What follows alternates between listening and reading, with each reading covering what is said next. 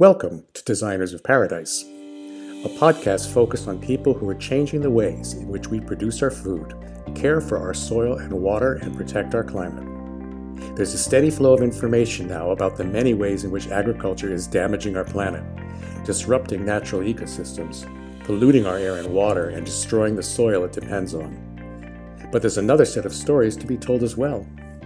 These are the stories of the people dedicating their time and brilliance to reversing the impacts of our industrial food systems. From farmers and consumers to innovators and entrepreneurs, city planners and funders, an entire ecosystem of change makers is on the rise. Together, they're bringing in a next generation of agriculture, which is regenerating soils, food quality, local economies, and significantly, hope. Hope for a better, healthier, and more equitable future for all. These are the Designers of Paradise. These are people who see paradise as the natural condition of a world in balance, where our collective activity feeds the land and consciously works with nature to rebuild the abundance that supports all life, including our own. I'm your host, Eric Van Lennep. Designers of Paradise is produced by RASA, the Regenerative Agriculture Sector Accelerator. Please subscribe for Designers of Paradise at iTunes, Overcast, Stitcher, or wherever you get your podcasts. Good morning. I am speaking today with Willemijn de Jong, who is based in the Netherlands and working for and with a really, personally for me, fascinating and inspiring organization called the Common Land Foundation, and we'll touch on that in a while. But beyond working with them, she calls herself a communicator, facilitator, and connector, but also a visual thinker who always carries colored pens. So that's pretty cool, I think. I'm just going to make a note now that we're doing this recording slightly before Christmas in 2020, the year of COVID. And the publication of this podcast will probably be early in January of the coming year. So in a sense, we're straddling this moment in time. And more essentially, I think, straddling a moment of experience that they say for 100 years or more has not been so, but I'm willing to bet that it's never been so. So very interesting. We'll be able to look back a bit at what we have been learning and look forward, I hope, to what could come from this. Having said all that, welcome, Willemijn. Hi, welcome. Thanks, Eric, for welcoming me. Not at all. I'm really, really super interested in how you got to be working with Common Land. Mm-hmm. Maybe you could just give us a 2 or 3 sentence sort of intro to the focus of Common Land, and we can unpack that a little bit later in the conversation, but just to kind of ground that in time. But I'm more interested in what led you here. All right. So Common Land is an impact organization that works a lot with local landscape partners, trying to enable large-scale holistic landscape restoration. Trying to achieve multiple values in the landscape, including inspiration, social capital, natural capital, and financial capital. And that's a very quick summary. Really tight summary, yeah. Yeah, but I'll tell you more about it. But this was just a cliffhanger. Yeah, okay. And so my journey towards Common Land, I mean, I grew up in a home, a very international home. So both my parents were working in development cooperation and in conservation. So my dad worked a lot with lion conservation, and my mother worked a lot with small scale fisheries development. So we always had at the dinner table, there were, colleagues from Ethiopia joining for dinner or from Indonesia. So I always grew up with this feeling of, the world is such a big place. There's so many ways in which you can look at the world or your own place within that. So that sort of encouraged me to study anthropology. So I have a master's in cultural anthropology. And within that, I soon made choices to work more towards the human-nature relationship. So then you immediately get into human-wildlife conflicts or land rights issues or fishing rights issues. So I've always been sort of fascinated with this idea of okay, so we have one planet. We're living on this together. How do we organize ourselves in such a way that we can manage it sustainably? What kind of local conflicts can arise, and how can you move forward from those? And you did that research in South Africa, did you? Correct. Yeah. So in South Africa, I investigated the effects of the post-apartheid fisheries policies, where they wanted to redistribute fishing rights. And I looked at the effects at a local fishing community, how those new rights were sort of creating new processes of inclusion and exclusion for community members. So it was fascinating. Yeah. So you have policy, and then how does it work out in practice, basically? And I see that even prior to that, you were working on the Amboseli Lion Project, working with attitudes in the Maasai people.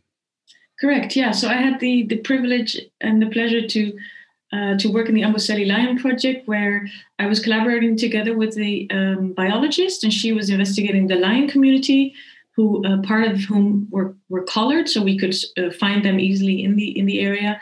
And I was looking more at the human side of the conflict. So what are the reasons or the drivers for the community members, the Maasai community members, to retaliate and kill lions? Apart from it being a tradition, there was also a political component within that. So I was trying to find out what their reasons were for doing that, and communicating that to the organizations active in the area to try and find solutions.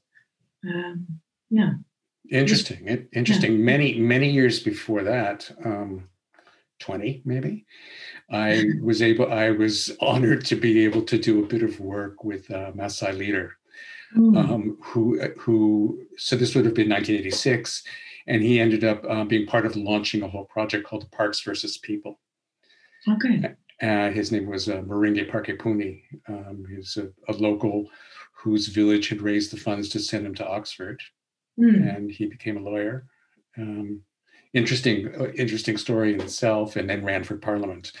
Wow.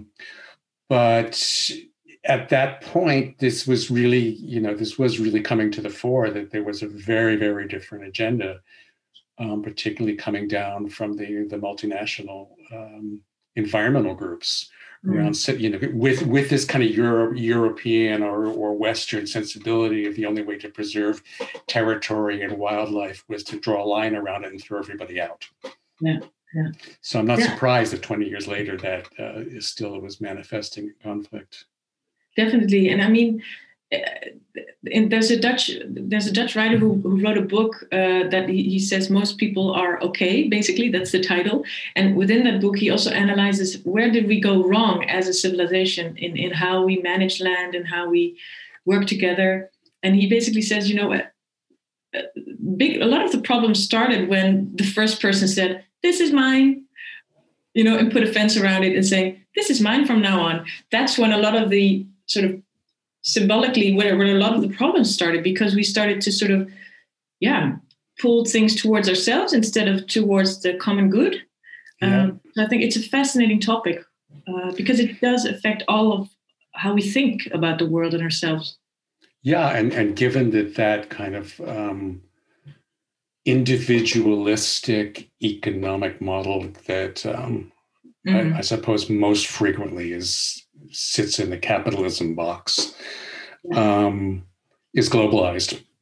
It's like there's not a corner of the world that's not affected now by that thinking and the actions based upon it. Yeah, and when I studied, I read the article of about the tragedy of the commons, and that was sort of presented as this is the way it is. But at the same time, I was also encouraged to read the work of Elinor Ostrom. She also won the Nobel Prize, and she did sort of global research on how are communities sustainably managing resources. That could be fisheries, it could be land, it could be forest. So she looked at what are the characteristics of all these communities in doing this sustainably and in close collaboration. And she found that there were so many examples of people being able to sustainably manage resources. So this whole idea of if you let things loose, then everybody's going to grab whatever they want and it's all going to be empty, the ocean or the land. But actually, there is so much evidence that we can do it differently. So that's always fascinated me. I suppose some would characterize that as working from our higher impulses. Yeah. Right. Yeah. Yeah. Interesting that despite the fact that we can flag those as higher impulses, we tend to not actually follow them as much as we know we should. Yes, and Elinor Ostrom, she also investigated that there are some principles that you need to have in place. So how decisions are made, how everybody is involved in the decision making, if there are sort of rhythms in how you manage the resources. So she did look at a lot of principles that make it successful. So it's not just letting things free flow and everybody will find harmony. You need to have some rules in place. But we can manage land and resources sustainably if we just dedicate a bit of time on the governance and how we organize ourselves. It seems to me one of the things that still looking backwards and hopefully looking forward, or looking forward with hope, put it that way,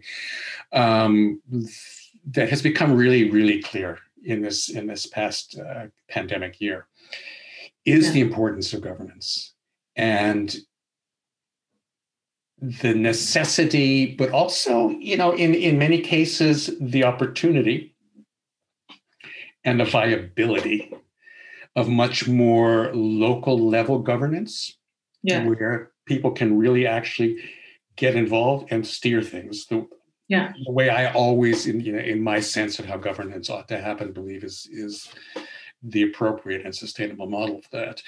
But the deprivation and to a certain extent, fear, or maybe a large extent, the fear that has attended this pandemic, I do believe has had a healthy effect in getting communities and individuals to really look closer at what are the things that they can actually impact and what do they want those impacts to be. Yeah. I think we sort of were forced to go back to the local and realize, oh, wait a minute, but if the supermarkets are not where I can go because I don't want to get, go to big crowds, where can I go? And people started going back to local farms where you can just buy produce on farm. And it was just like it was already there. It was always there. But suddenly we had the time and space to actually go there on a Wednesday afternoon, buy some nice vegetables instead of standing in line at the supermarket.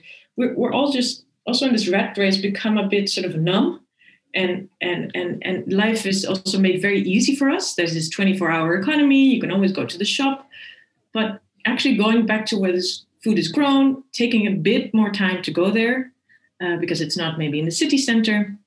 I think we all sort of realized, at least from where I sit, I saw a sort of a new appreciation of the local. And wait a minute, we're so dependent on products coming from the other end of the side of the world, but there are people producing it right around our neighborhood. So why do I buy it online and why do I not buy it there?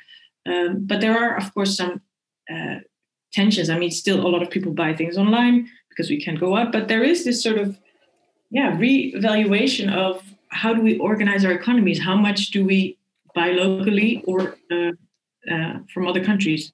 And that connects also to the work of Common Land, I think, where we're trying to create communities, thriving communities and healthy ecosystems where people can produce and buy products locally and have local economies of scale, feel reconnected to their environment, and maybe even moving back. It's often also in places where there's a high depopulation rate.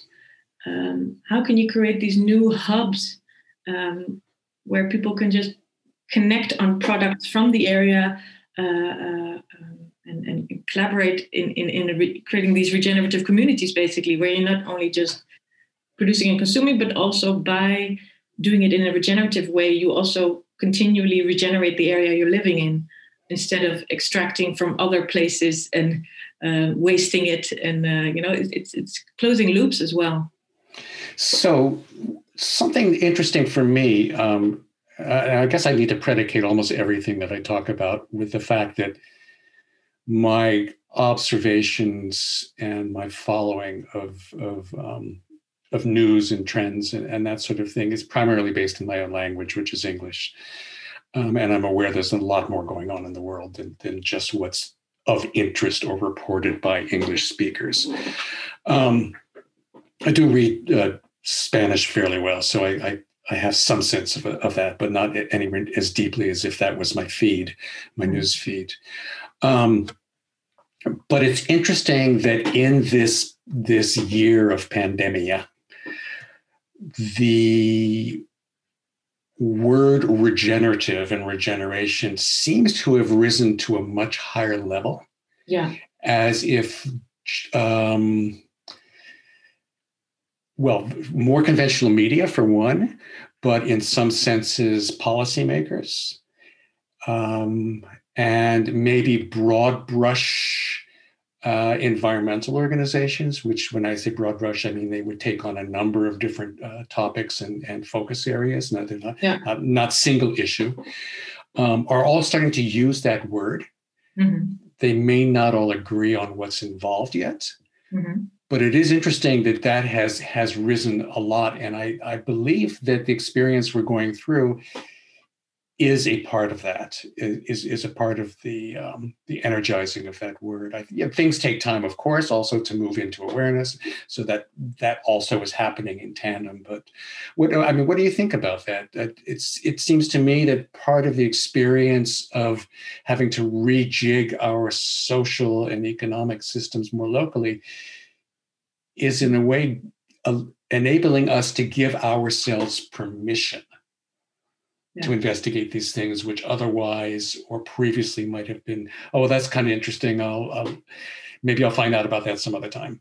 Yeah. No, I think when I look back at this year, what sort of was a theme for me was in the beginning when the crisis sort of erupted in a way, I remember feeling emotional and saying to my colleagues, I really hope that we take this time to reevaluate what we think is important. And I remember just being so touched by this, also because it was a bit of a shock, everything changed overnight.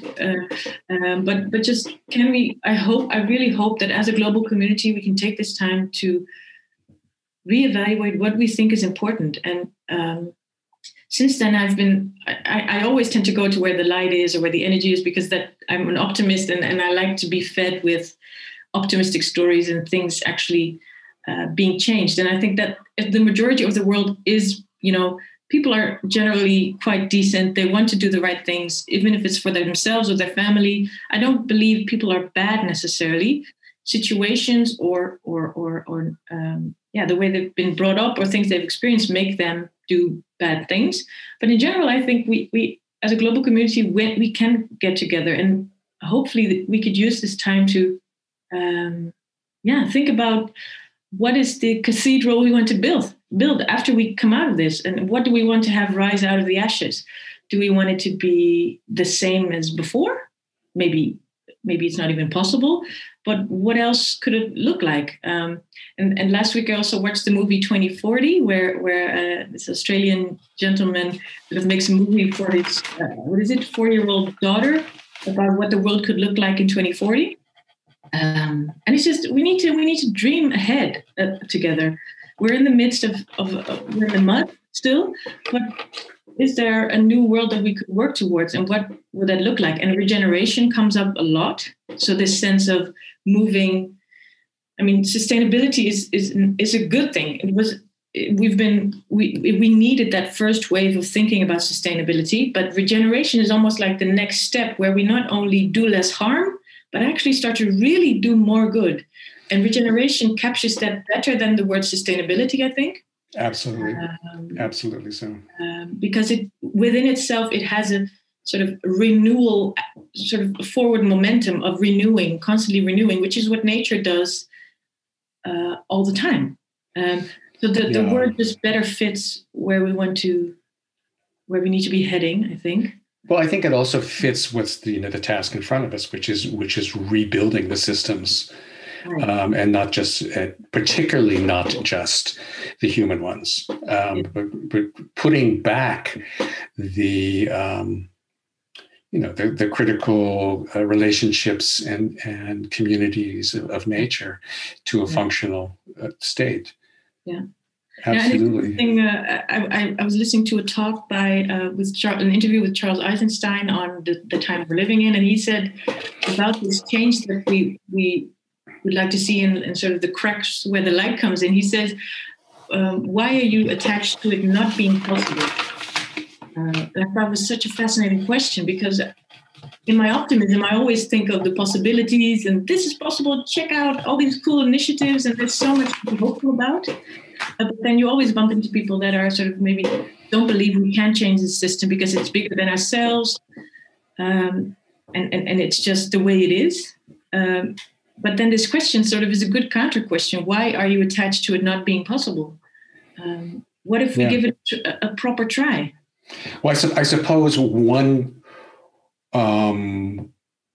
payoff, right? One payoff of maintaining negativity is that one gets to reinforce their sense of helplessness, which is an abdication of a couple of things. I mean, I think it abdicates control, and it abdicates responsibility for impacts. And in some sense, maybe that's a lot more comfortable because you can just sit and whinge instead of kind of, straighten up and get out there and do something. Exactly. Yeah.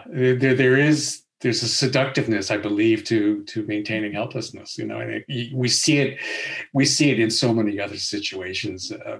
In psychology, of course, that's one of the issues that I think comes with our kind of disconnected and alienated society these days. So it's good that, again, I mean, I don't want to be praising a pandemic, right? And I don't want to downplay the tremendous amount of pain and suffering and loss that has come through this. But as you mentioned just before we hit the record button, maybe this is also the world telling us that we need to shift. Mm-hmm. Mm-hmm. Yeah, I think we are with a lot. There are a lot of people on the world, and that we can. I think we can manage if we just think properly and reorganize ourselves in such a way that we do regenerate resources that our future generations will need. But yeah, I mean, it also feels. I also feel a bit sort of.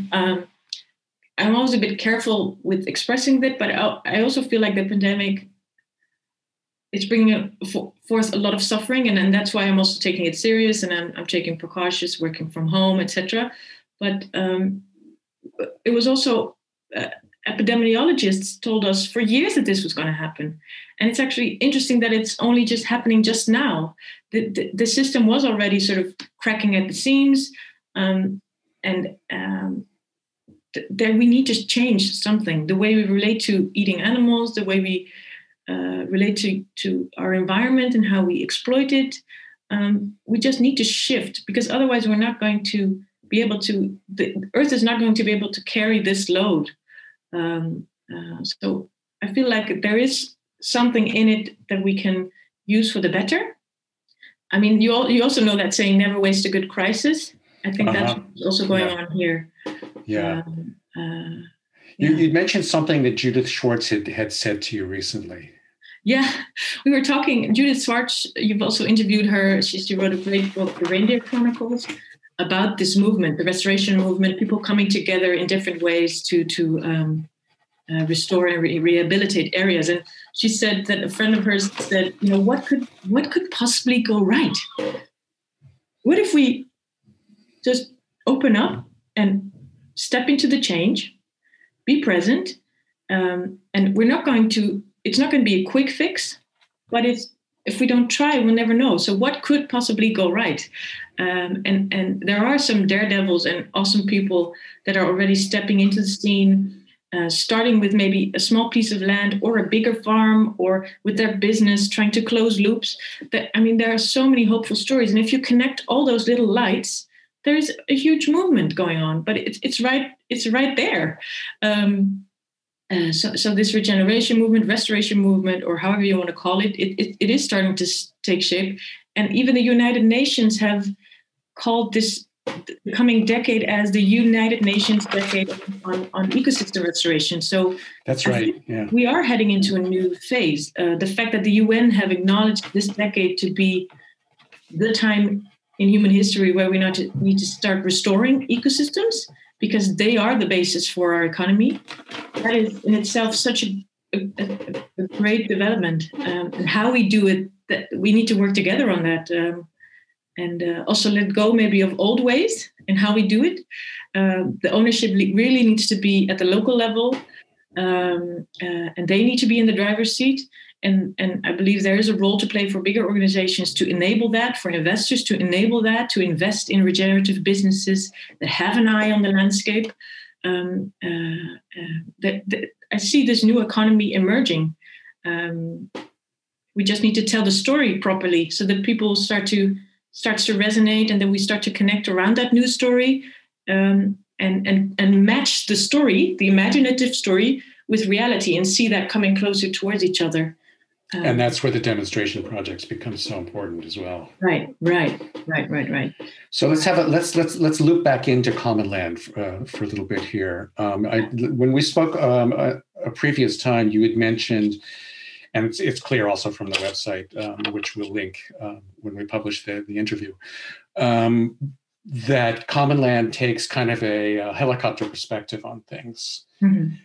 Which must, I imagine, give you the opportunity to compare a lot of projects and strategies in terms of advancing this awareness of regenerative possibility and impacts. Yeah. No, definitely. And so Common Land started in 2013, and we have started working with a couple of, we call it core landscapes. So they're really our core partners that we work with. And it's important to note that next to the four returns approach, so this concept of multiple values that can be created in a landscape, we also work with the idea of 3 zones. So moving away from this nature versus production concept, and adding a 3rd zone, which we call the combined zone, we start to think about more integrated systems, such as agroforestry, regenerative agriculture, you name it. And so this 4 returns, 3 zones, and then the 20-year horizon is the minimum with which we work. So ecosystems function at a very different time rate than maybe our human lives do. So we think day to day, week by week. But I mean, at an ecosystem level, you need to think in decades. And that's why we've adopted this 20-year horizon. And it guides also the work of the partners that we collaborate with. They also embrace this concept of a holistic approach with multiple returns, with 3 zones and 20-year time horizon. So we were working with a local partner, Envalal, in Spain, with local partners in South Africa, Grounded and Living Lands. In Australia, we work with a network of partners in Western Australia, lots of names, but you can find it on the website, including White Oak and Agriculture. And in the Netherlands, we work with Weiland, and it's also a strong local partner. In India, we're also collaborating with the Nature Conservancy, a local organization, Samert. So there's this sort of ecosystem of partners. That's how I like to think about it. We are also a player within that network, and we're all sort of interconnected and strengthen each other within our own roles. So Common Land supports these landscape partners through funding, but also in-kind support, strategic support, thinking along, distilling the lessons learned across landscapes and making that common knowledge and creating this knowledge base so that we can all feel connected to each other, even though we're miles apart. And it's also very much open to other people that do it differently, but are really connected to this restoration movement. So we're trying to be sort of an open, expanding, moving network. We're going to take a break now, so stay tuned. We'll be right back.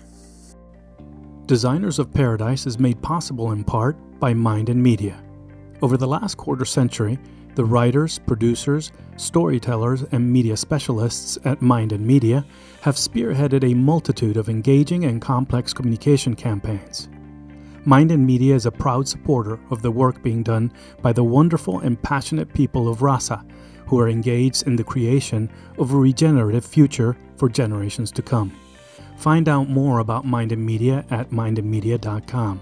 That's MINDANDMEDIA.com. And now, back to Designers of Paradise and host Eric Van Lennep. Welcome back to the Designers of Paradise, where we are speaking today with Willemijn de Jong from Wageningen in the Netherlands. So you've got this kind of global network. It looks like quite a few of those locations you're interfacing with maybe other policy or strategy type organizations. Mm-hmm. And they then more locally are interfacing with the projects on the ground. Is that more or less how it works? Well, or is that too simplified? Well, it differs a bit per landscape, but generally it's about finding one or two local partners that are able to play this landscape orchestrating role. So we talk about landscape orchestration as a way to describe this sort of being a systems thinker, because you're operating a landscape is a complex system with people, with ecosystem functions, with a local economy, with energy demands. So how do you navigate that system? And we're trying to work with local partners that are increasingly becoming good at this landscape orchestration role. Some have already been doing it and are really good at it. And some are starting to learn through the network how you navigate this system change. So it can be a mix of environmental NGOs, social NGOs. It could also be a business or a semi-public organization. So it depends a bit on, how the natural flow of the network rolls. So sometimes in Australia we started with a commercial business, and it's now expanding to include Aboriginal-led organizations or social impact organizations. So it's starting to expand from commercial business to more social ecological partners. And in the Netherlands, for example, it's a not-for-profit, but you can see that they're starting to collaborate with local regenerative businesses. So it's also just where the landscape is at and which partner is best to take the lead in landscape orchestration. But then these are just networks expanding, basically, as the landscape restoration work unfolds.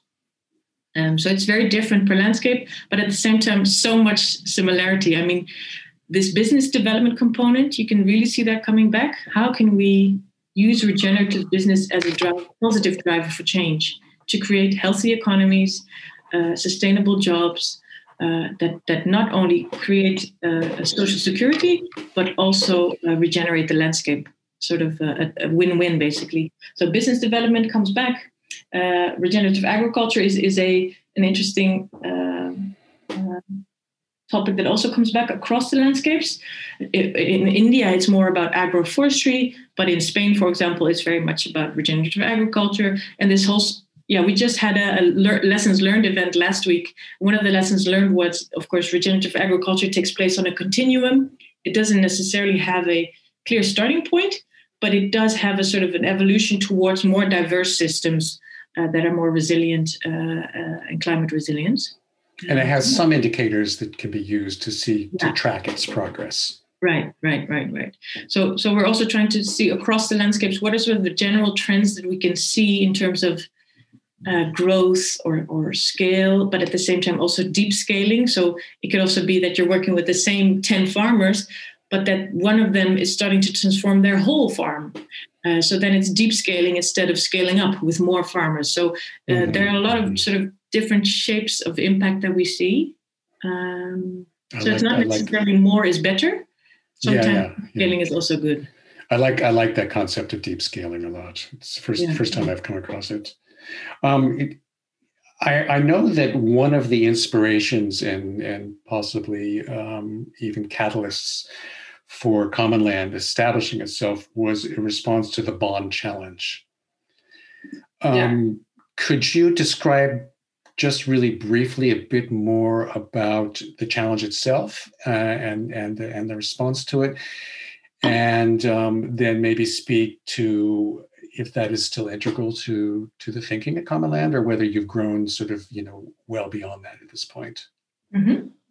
Well, I think when I started at Common Land, indeed, the Bond Challenge was a global goal set by a group of organizations, including IUCN and many, many others, to bring 150 million hectares of degraded and deforested land into restoration. And they wanted to achieve this by 2020 and have 350 million hectares by 2030. So we are still connected to that Bond Challenge. And what you can see is that since then, that was in 2011, since then, many sort of developments have evolved around that. So the Global Landscapes Forum came into being. It's a great global platform for landscape restoration. You have, of course, the United Nations Decade on Ecosystem Restoration. You had the New York Declaration on zero net deforestation. So there's so many pledges and commitments that came also in the wake of that. So we are still part of the Bond Challenge network. What you can see is that it's mostly, I think, at a national level that IUCN member states are also reporting on it. So you can see how far the goal is stretching. And I think we need to do more of that, continue collaborating at a global level, at a regional and a local level to see, what are the metrics we want to see as are we healthy or not as an economy or as a society? So the donut economy, for example, is also something that inspired us a lot as an organization.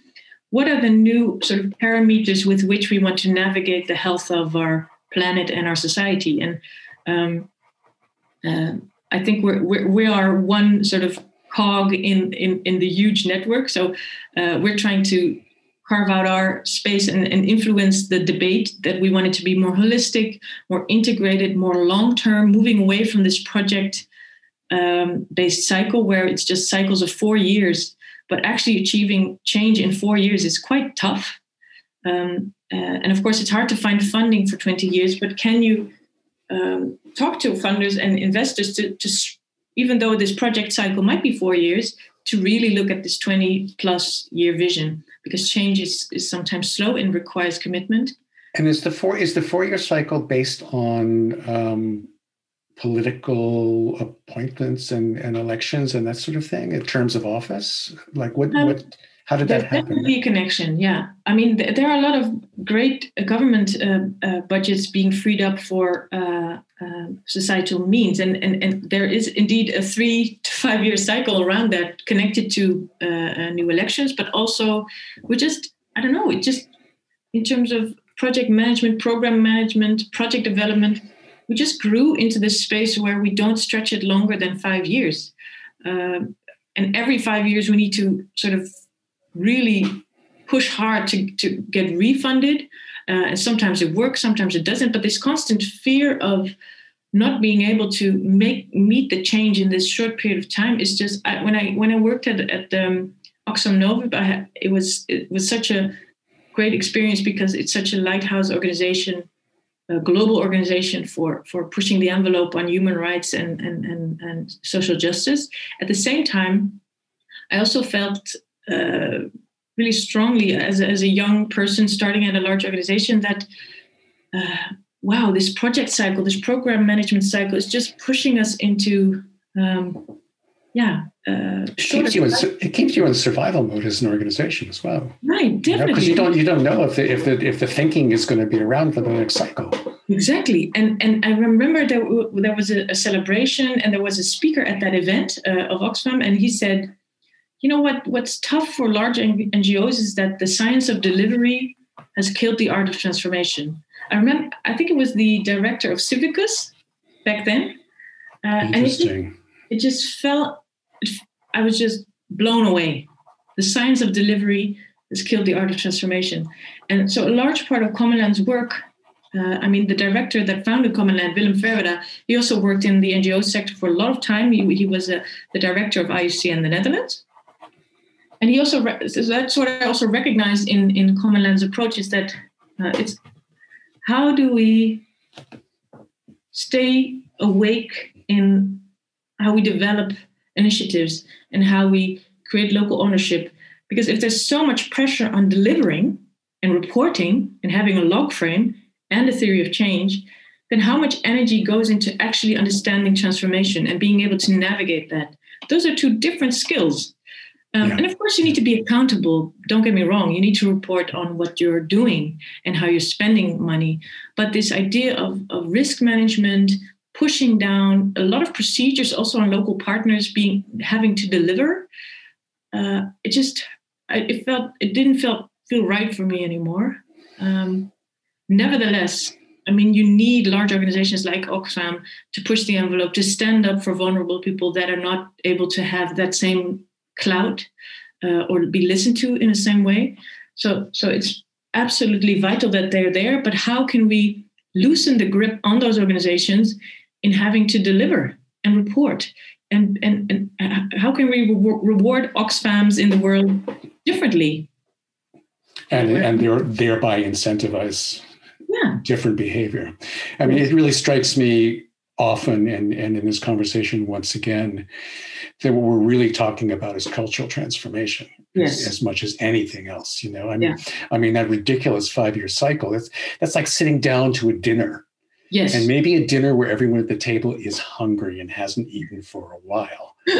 And every 5 minutes, the plate disappears, leaving everybody wondering if it's even going to come back, and when, and what might be on it. Yeah. It's a form of insanity in terms of, cultural and at this point, species and planetary survival. Exactly. So and if there's one thing I've learned about this 20-year horizon is it just gives breathing space. Our partners, our core partners know we are in it for the long run, and that gives a sort of a healthy breathing space to think, okay, we're working our ass off, but we're also in it for the long run. So yes, we're pushing for short-term change, but we know this is going to take time. And it also opens the entire window on the intergenerational transfer. 100%. Right? Yeah. Because it's 20 years, that baby you're hoping to have enough food for is, she's going to grow up and maybe run one of the projects. Yeah, right? Exactly. And I mean, I remember starting at Common Land, one of my dreams was, what if we could see people, like young people moving back to the area? And you can already see examples of young people, especially in Spain, for example, saying, you know what, I see a role for myself in this movement of restoration. I want to move back. I want to commit myself to this. And that is such a powerful move. And let's go with that, because we've got about 15 minutes or so more of a conversation. And we've kind of transited, I think, from last year to the coming year and the future. But let's go a little deeper into that, because that project in Spain is part of ecosystem restoration camp movement, which is now globalized. Right. And a big piece of that promise, need, and allure is for younger people to become tooled up and invest their passion and knowledge and energy into repairing land. Yeah. So that brings back resettlement. It also brings back maybe shifting economic opportunities. And I think really maybe the most precious commodity is hope. Like demonstrable hope, not kind of faith-based hope, but based on what you can touch. Yeah.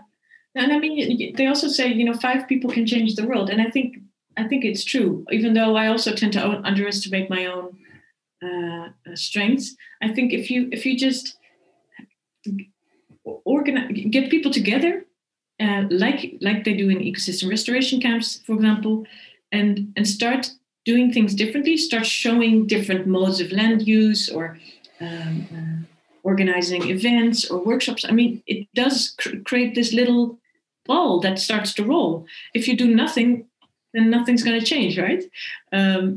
So there's definitely a lot of things to be hopeful for. I mean, I get an email on a weekly basis, I'm not kidding, of young people reaching out saying, I want to get involved in this. I've studied finance and I'm now working for an organization that I don't feel connected to because there's no purpose. I get these emails on a weekly basis and I try to do everything I can to talk to each and every one of them. But there's so many young people wanting to make a difference, wanting to contribute somewhere, and also wanting to find a job that connects that. So I'm really hopeful in that regard. And we just need to really also offer these people an opportunity, connect them to each other, connect them to organizations. So that's one of the reasons why we also set up a free platform called forreturns.earth, because we noticed that there were so many people wanting to know more, wanting to connect, wanting to get access to information. So we've basically compiled everything on the platform where you can find other people, you can find other organizations, you can find ecosystem restoration camps there as well, stories, tools, because we just need to unlock the information because it's that people are jumping up and down and wanting to get engaged, right? So yeah, exactly. We need to get out of the way, basically. Exactly. Are you doing any kind of I don't know whether stimulation or motivation or pricking the conscience of policymakers on this kind of thing? Because it seems to me with the conversations now around things like Green New Deals, and one of the really, really strong lessons that I believe we have mostly learned from the past year. So I meant to look just forward, but I have to look back for a moment, is how things are so interconnected. Yeah. Right. That this, disease movement and economic collapse or erosion on a serious level, opportunities, intergenerational equity, a lot of these things are now understood by people looking into it to all be facets of the same kind of disruption or not disruption, dysfunctionality of our system. Yeah. And that ought to mean, to me anyway, and maybe I fail by being too logical, but it ought to mean that there is some awareness and awakening and openness among policymakers for how can we actually roll these necessary changes out in a much more integrated manner. And so I'm wondering, is that something that Common Land is called on to help with at all? Or is it something you try to stimulate in any way? Yeah, we're trying to, we also hear that call, basically. I think the first few years we were trying to find out who we were ourselves and trying to road test this forreturns method with our core partners. But right now, our director, Willem, has always been speaking a lot at events, at policy events, to ministries and in Brussels. But right now we have extra capacity to do that. So we are definitely gearing up to engage more at the European level on the Green Deal, but also the biodiversity strategy. So we are definitely trying to have more conversations with policymakers on the integratedness of the policies and how if you pull on a string on the left-hand side, something starts to move on the right down-hand side. So we are engaging more in those conversations. We also hear this call from landscapes where they want us to support them in policy influencing, because at a certain point in time, you can create a lot of action and mobilization on a landscape. People start to move, people start to organize themselves, they set up businesses, but inevitably you're going to bump up against if there is or isn't an enabling environment. So if there isn't, then you need to engage in policy change in the way government funding is being channeled. So it's inevitable. We need to engage in that. And of course, we need to collaborate with others on that, because policy influencing is a big space, and we need to get organized on this front. Did you have an opportunity to input on the recent revision of the Common Agricultural Policy for Europe? The CAP? I think... Because I think they closed that discussion a couple months ago, maybe? Yeah. I know we have been engaged on that. I don't know how deeply we've been engaged in it, but it was a bit of a disappointment when it ultimately came out, and you could see that it was watered down substantially. Yeah. So that is a huge missed opportunity, really. Yeah. That was my fear at the time. Well, let's step out of that little mire for now. What do you like? What are your hopes for this coming year? What are your? I don't want to be like saccharine about that, like, a greeting card or something. But seriously, we're all looking at what we could learn, how we could rebuild. Have we turned a corner of some sort? And how do we not fall back into a lot of the behaviors which enabled this disaster to unfold? Yeah. But personally speaking, what are you hoping for the next 12 to 18 months to see happen, and maybe particularly things that are touching your own work? Good question. What would make me really happy is seeing a lively and interconnected community. So the Global Regeneration Co-Lab, for example, where we found each other, is to me a great example. For Turns of Earth, we hope to also contribute there, and many, many more. I really hope that in a year's time, we're going to be so connected and aware of each other's work that once sort of societies start opening up again, we can start collaborating even more. And I also see, work on the land really continues to take place because it's outside. Food needs to be produced. It needs to be transported. I see also a lot of the work still continuing. And hopefully by the time we start to have more freedom, we can even supercharge that, because some things are still going on and ideas are being worked out. Actually, a lot of ideas that were on the shelf, I also see a lot of organizations sort of drilling down and really publishing a lot of things and putting it out there. So we're not standing still, really. So I hope we just are stronger than before as a network, and are able to leverage that for the UN decade. And personally, there are some skills I want to pick up. Yeah. Like I like drawing a lot and simplifying complex ideas. So I want to get really your color markers. Yeah, exactly. So I want to get better at that. I would also love to contribute locally. So Common Land is in that helicopter role, trying to connect bigger dots and bigger trends. But I am looking more to also spend part of my time, giving something back to the landscape that I was, born and raised in. And is Wageningen where you were raised also, or did you move there later? Yeah. So I actually moved back. It was so interesting. Of course, I moved to the bigger cities in Amsterdam and The Hague, and I wanted to leave this town when I was 18. But I always felt like I am going to go back at some point in time. And when I started working at Common Land and started talking about, regenerating rural areas and going against this depopulation trend, I also felt like I need to put my money where my mouth is. And if I want to go back, why am I waiting? I love it. And of course, probably most of the listeners don't know about this, but we'll give links for that too. Wageningen is kind of like an epicenter for both agricultural and development research, isn't it? Yeah, definitely. There's the Wageningen University is really well known for its role in shaping the agricultural debate and doing fundamental research around it. So there is also a lot of stuff going on here. And I actually wrote a blog in Dutch on the silent revolution of the rural areas, because when I moved back here, it's almost like I could see things with new eyes and see the huge amount of initiatives around regenerative agriculture, organic, you name it. Mm-hmm.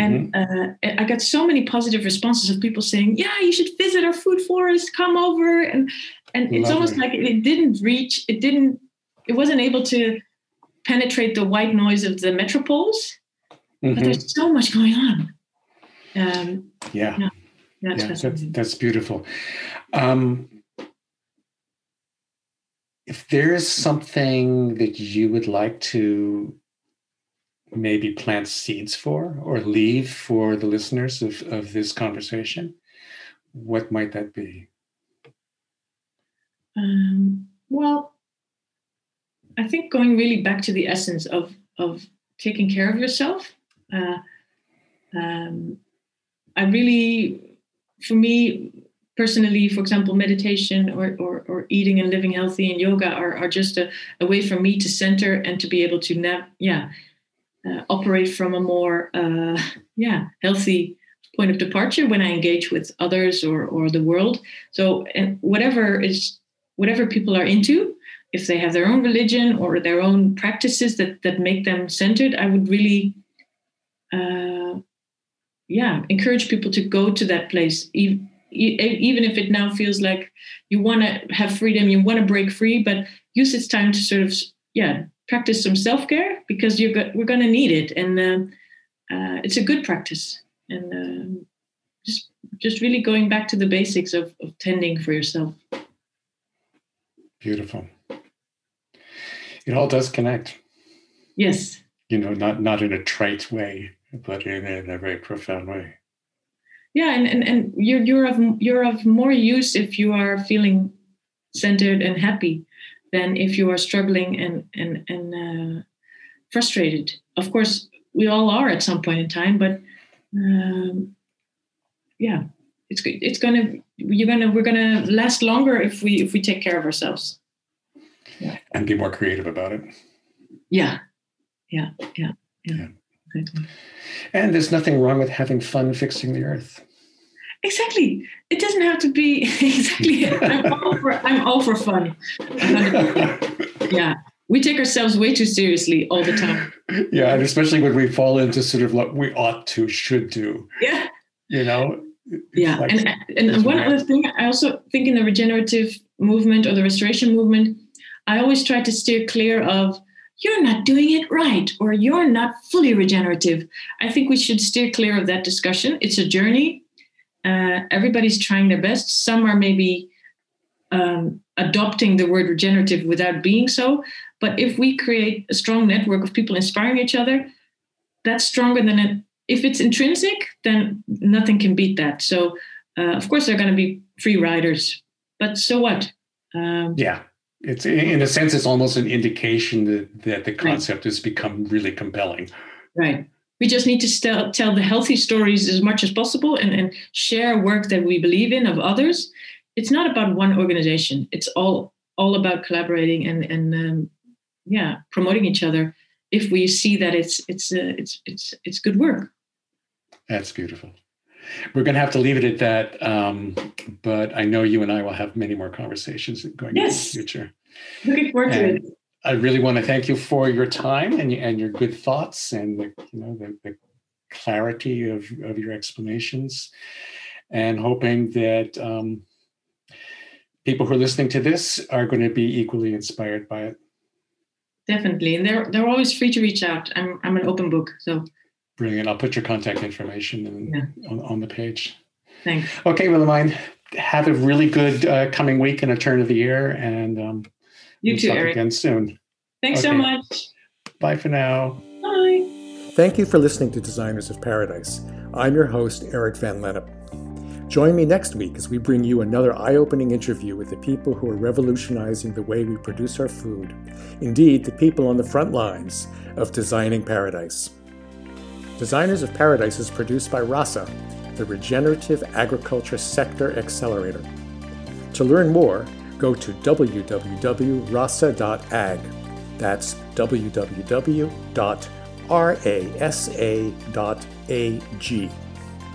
If you have any ideas you'd like to suggest, such as folks we should be talking to or a specific topic we should cover, hit me up with your ideas on Twitter at Greenheart. That's GREEN_HEART, Greenheart. We'll see you next week.